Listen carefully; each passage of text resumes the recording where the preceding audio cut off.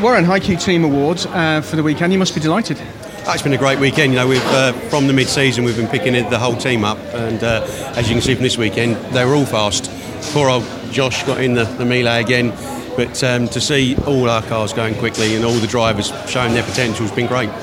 Rockingham always is one of those circuits where heroes are made and fortunes change, aren't they? It's often referred to as a pivotal part of the championship. Has that been the case for you?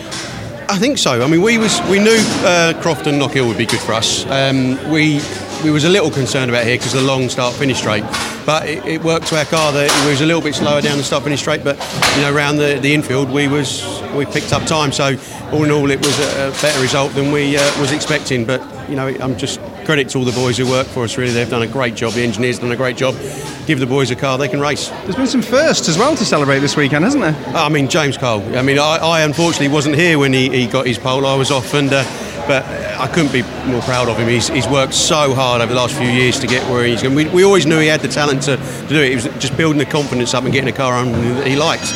And for him to do a pole and then transform that into a win, that takes some doing, with the field that are out there. So all credit to him. Just looking at the body language around the garage, there seems to be a genuine sense of team.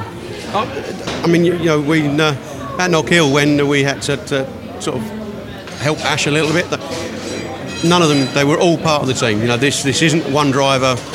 There's 4 drivers in the team who are all helping the team to get results, and that's what we need. So leaving Rockingham, I guess pretty happy with that. Onto Silverstone, which might not, favour you. It's the worry for us. We're not sure what it'll do. Three stakes, 3 corners might not give our car the best time shine, but you never know. We've pushed the car on well. There's no reason why we can't have some good results.